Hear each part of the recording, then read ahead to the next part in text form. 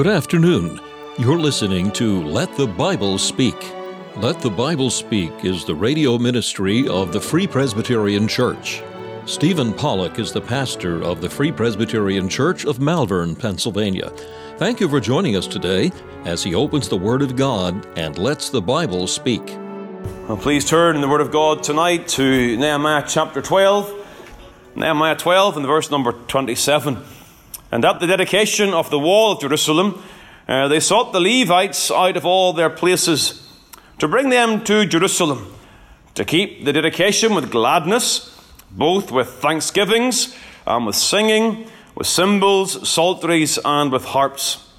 And the sons of the singers gathered themselves together, and both out of the plain country round about Jerusalem, and from the villages of Netophathi. Also from the house of Gilgal, and out of the fields of Geba and Asmaveth, for the singers had builded them villages round about Jerusalem. And the priests and the Levites purified themselves, and purified the people, and the gates, and the wall. And then I brought up the princes of Judah upon the wall, and appointed 2 great companies of them that gave thanks, whereof one went on the right hand upon the wall toward the dung gate, and after them went Hoshea and half of the priests of Judah, and Azariah, Ezra, Meshullam, Judah, Benjamin, and Shemaiah and Jeremiah, and certain of the priests' sons with trumpets, namely Zechariah, the son of Jonathan, the son of Shemaiah, and the son of Mattaniah, the son of Micaiah, the son of Zachar, the son of Asaph, and his brethren, Shemaiah, and Azariel, and Milalai, and Gilalai, Maai, and Nathaniel, and Judah, Hanani, with the musical instruments of David, the man of God, and Ezra the scribe before them. And at the fountain gate, which is over against them, they went up by the stairs to the city of David, at the going up of the wall, above the house of David, even unto the water gate eastward. And the other company of them that gave thanks went over against them, and I after them. And the half of the people upon the wall, from beyond the tower of the furnaces, even unto the broad wall. And from above the gate of Ephraim, and above the old gate, and above the fish gate, and the tower of Hananiel, and the tower of Meah, even unto the sheep gate, and they stood still in the prison gate. So stood the 2 companies of them that gave thanks in the house of God, and I, and the half of the rulers with me, and the priests, Eliakim, Maaseiah, Mintamim, Micaiah, Elionai, and Zechariah, and Hananiah, with trumpets, and Messiah, and Shemaiah, and Eleazar, and Uzai, and Johanan, and Micaiah, and Elam, and Ezer. And the singers sang aloud with Jezariah, their overseer. Also that day they offered great sacrifices and rejoiced, for God had made them rejoice with great joy. The wives also and the children rejoiced, so that the joy of Jerusalem was heard, even afar off. We have just read an account of some of the procedures that surrounded this time of the dedication of the wall of Jerusalem. I take you back in your minds to the very opening chapter and the burden that God placed upon Nehemiah's heart. He had a heart for the good of the people of God.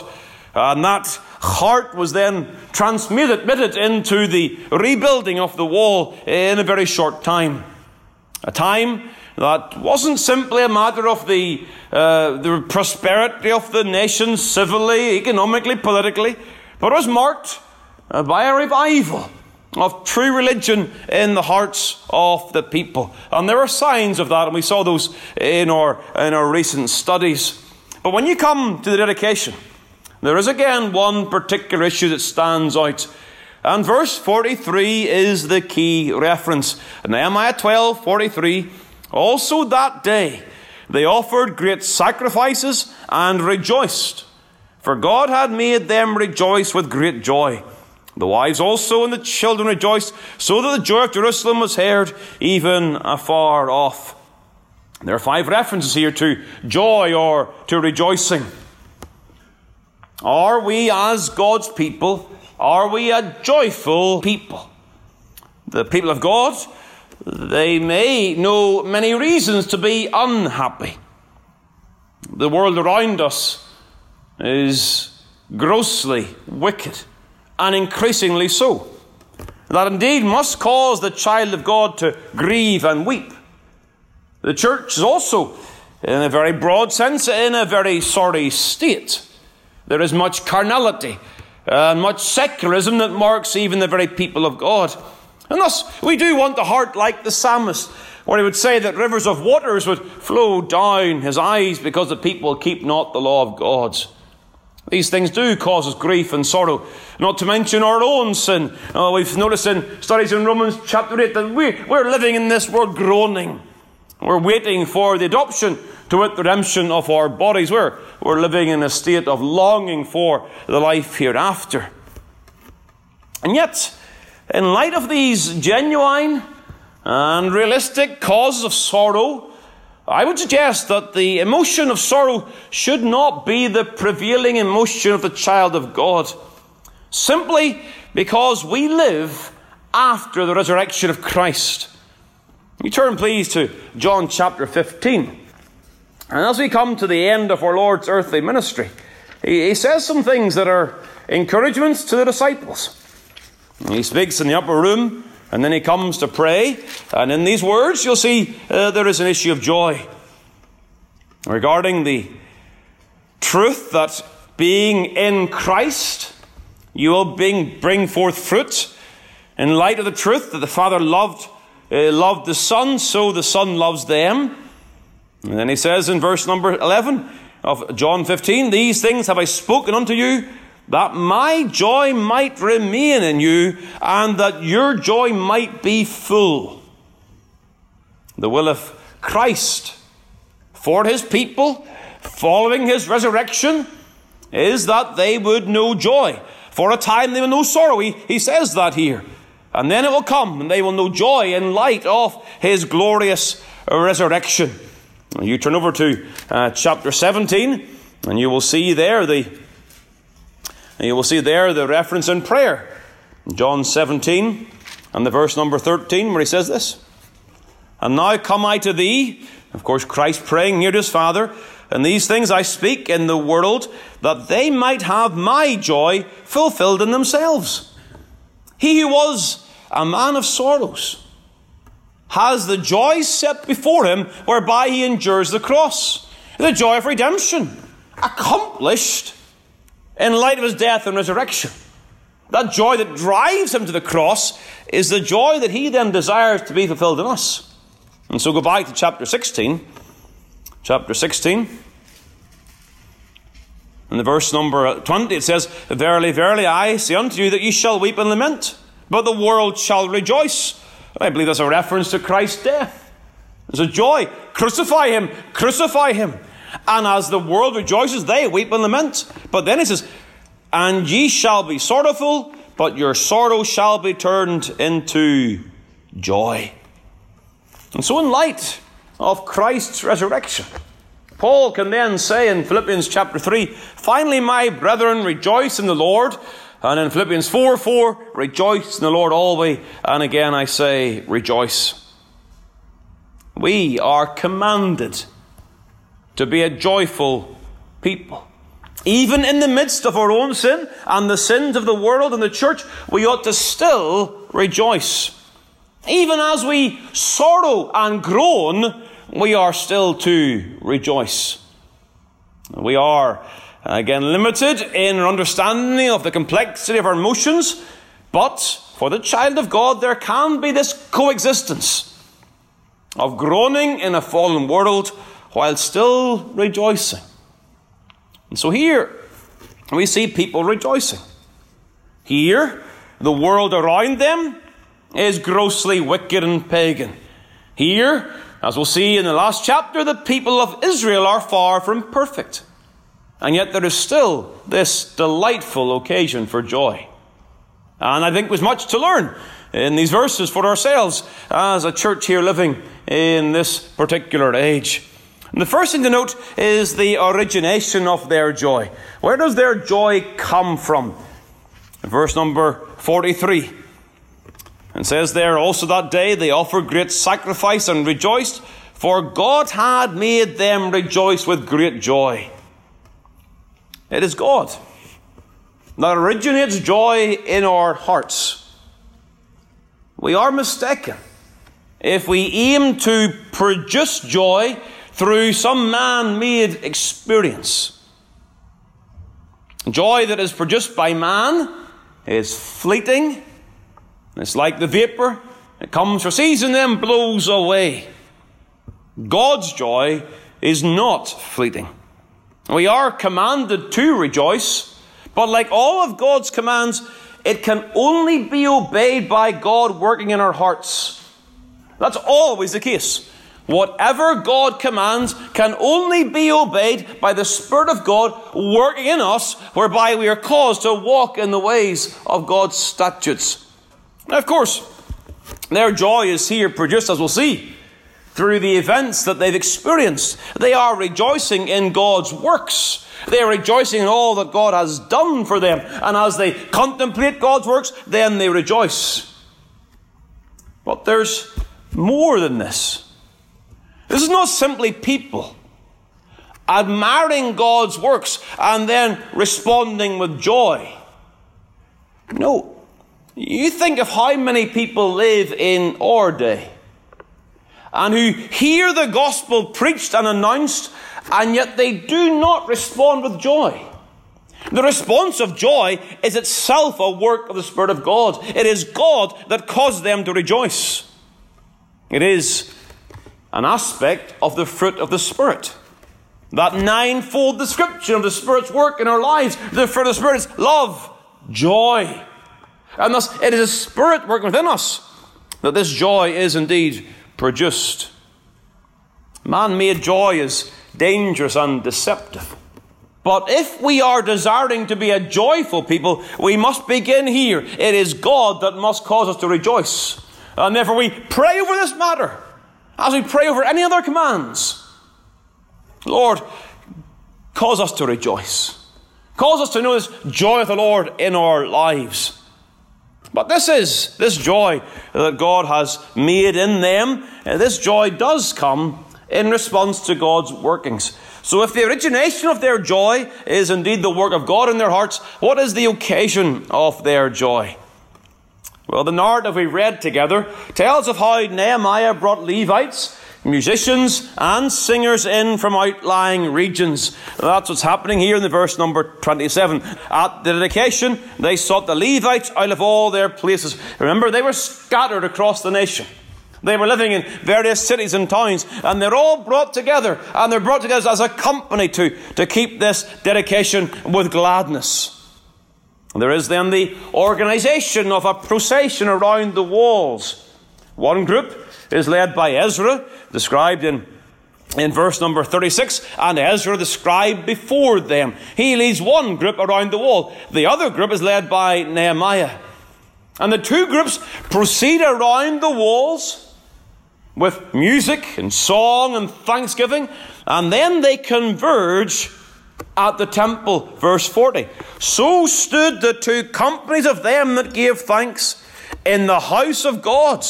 So as the two companies have circumferenced the walls, they then come back and they converge in the temple. And that day, when they converge in the temple, is a day of great joy, the joy that was heard even afar off, verse number 43. Note a couple of things about this time, this occasion. The people here are called thanksgivers. And when it comes to the description of these companies in various verses, that one English word doesn't work for the word in the original. Verse number 31, look what it says. Then I brought up the princes of Judah upon the wall, and I appointed two great companies of them that gave thanks. Now you will note that in your authorized version, there is a number of words in italics there. Two great thanks. If you omit all the italics. But that doesn't do justice either. The word, of course, is not two great thanks. It is, again, it's a noun describing this plural company. But they are those that are giving thanks. And the same is mentioned in verse number 38. And the other, note the italics, company of them that gave thanks. Verse number 40, the same is used there. So stood the two companies of them that gave thanks. In English, it doesn't work in one word to translate the Hebrew word here. The people are named after the action they carry out. They are thankful, hence they are thanksgivers. Now this is a very important link that we should note. There is a clear link between joy and thankfulness. Psalm 97, verse number 12, rejoice in the Lord, ye righteous, and give thanks at the remembrance of his holiness. Rejoice is linked with the giving of thanks at the remembrance of God's character and God's ways. Now please turn over now to Ephesians chapter 5. Ephesians chapter 5. Now here I confess I am jumping forward somewhat. I want to make the point that I'm going to deal with in our next study. We're going to look in our next study at the subject particularly of singing.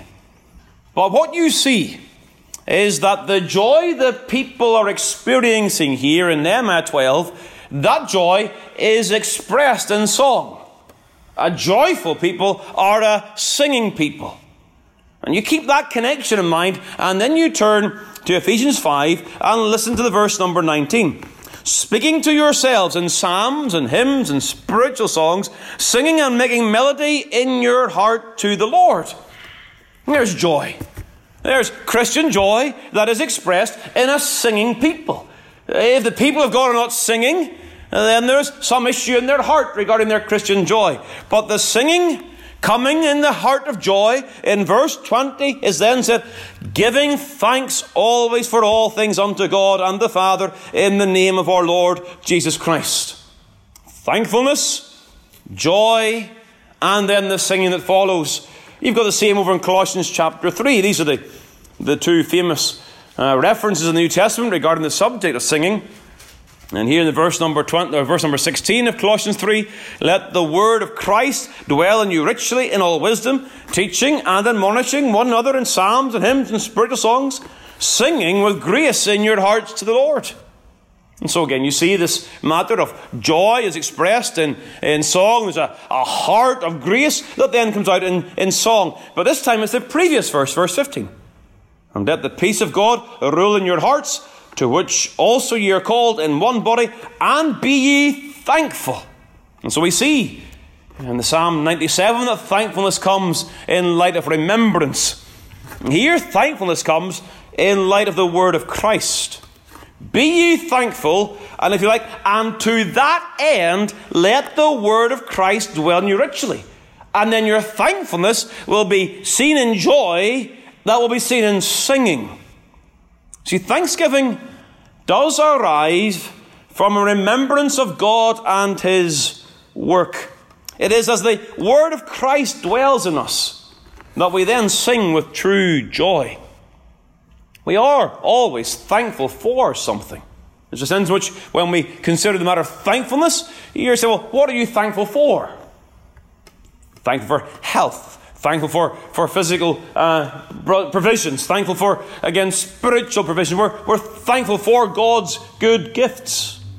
The thankfulness that comes to the Lord. But we're thankful for what God has done for us. And we see that particularly in the Word of God. When there is a lack of joy, there's often a lack of remembrance of God's goodness. So why and what is it that has provoked thanksgiving in the people here in Nehemiah 12? Well, the details are, I believe, very, very clear. They are thankful for much more than the reconstruction of the walls.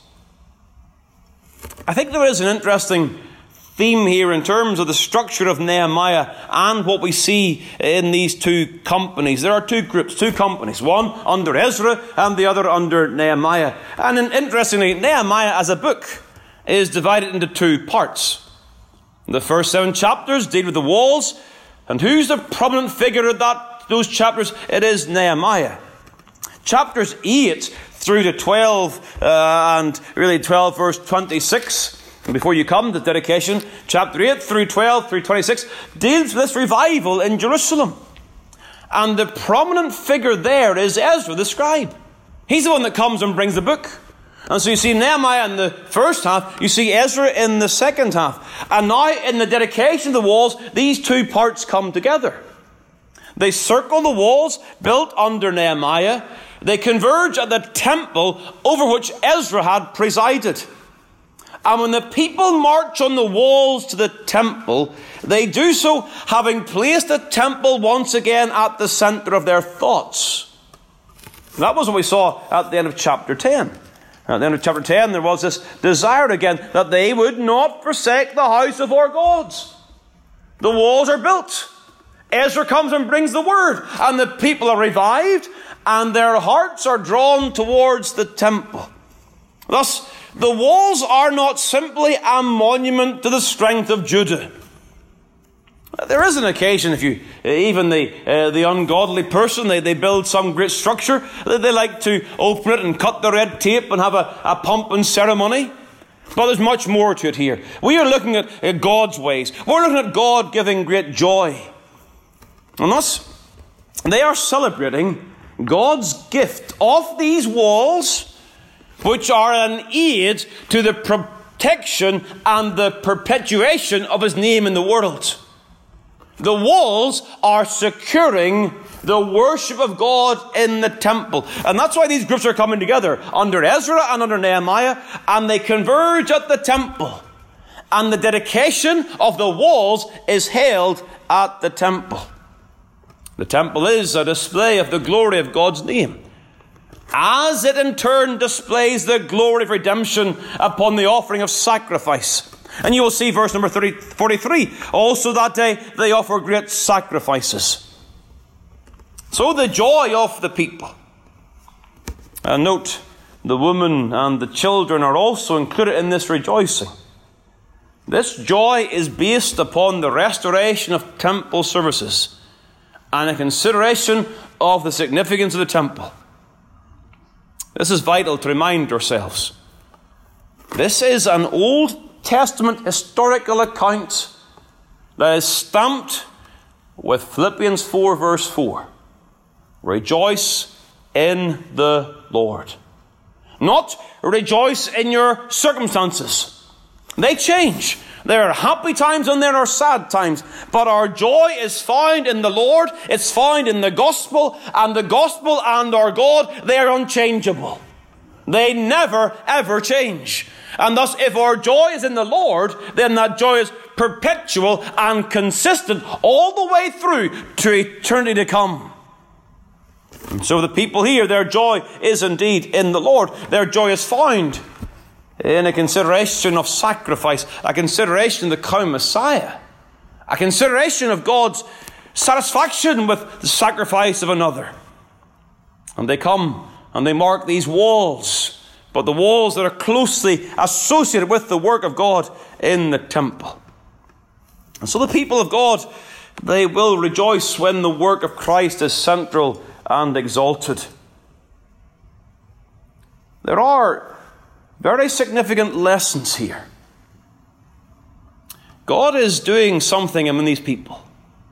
We will see, chapter 13, that they are not perfect, that they still have issues to deal with. But God at this time has been pleased to put a breath of His Spirit through the people. And we have noticed that. But what happens? Give us the book. There's a desire for the Word of God. That's a mark of revival. There's a deep sorrow for sin. That's a mark of revival. There's a practice of prayer. That's a mark of revival. There is repentance and reformation. That's a mark of revival. But so is joy in the people of God.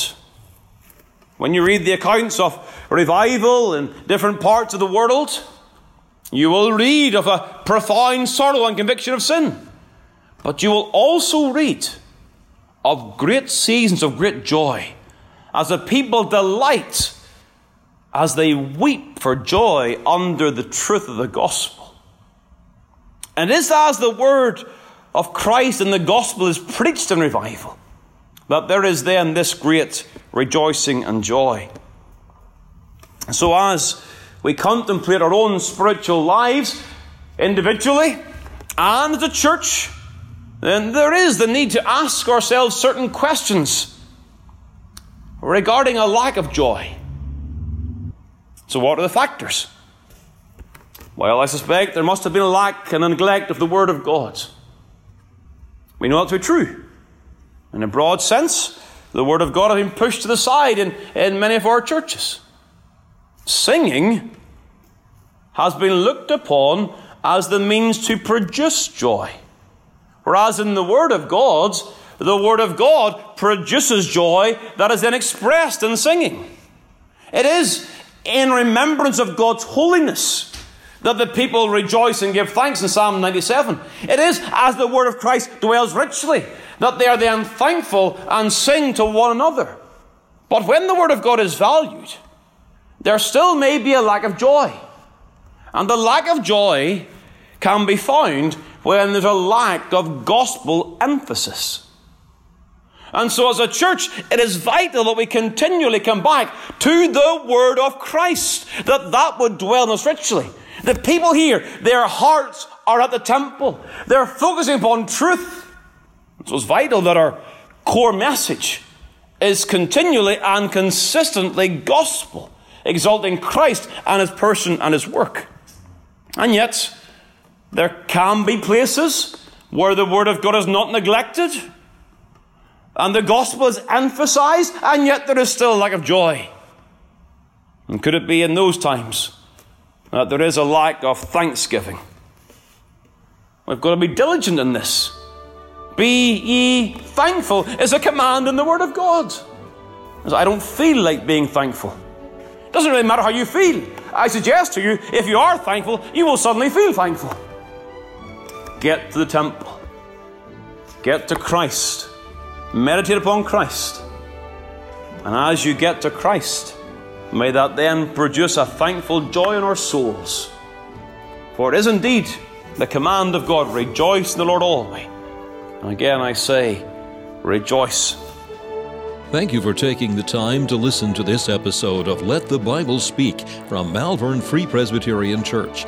We extend an invitation to all to join us as we worship the Lord each week. You will be made very welcome. The church is situated at 80 Malin Road, Malvern, Pennsylvania. We meet for worship on the Lord's Day at 11 a.m. and 6 p.m. A Bible study and prayer meeting is also held on Tuesday evening at 7 p.m. If you'd like more information about the gospel or the church, please call 610-993-3170 or email malvernfpc@yahoo.com. We preach Christ crucified.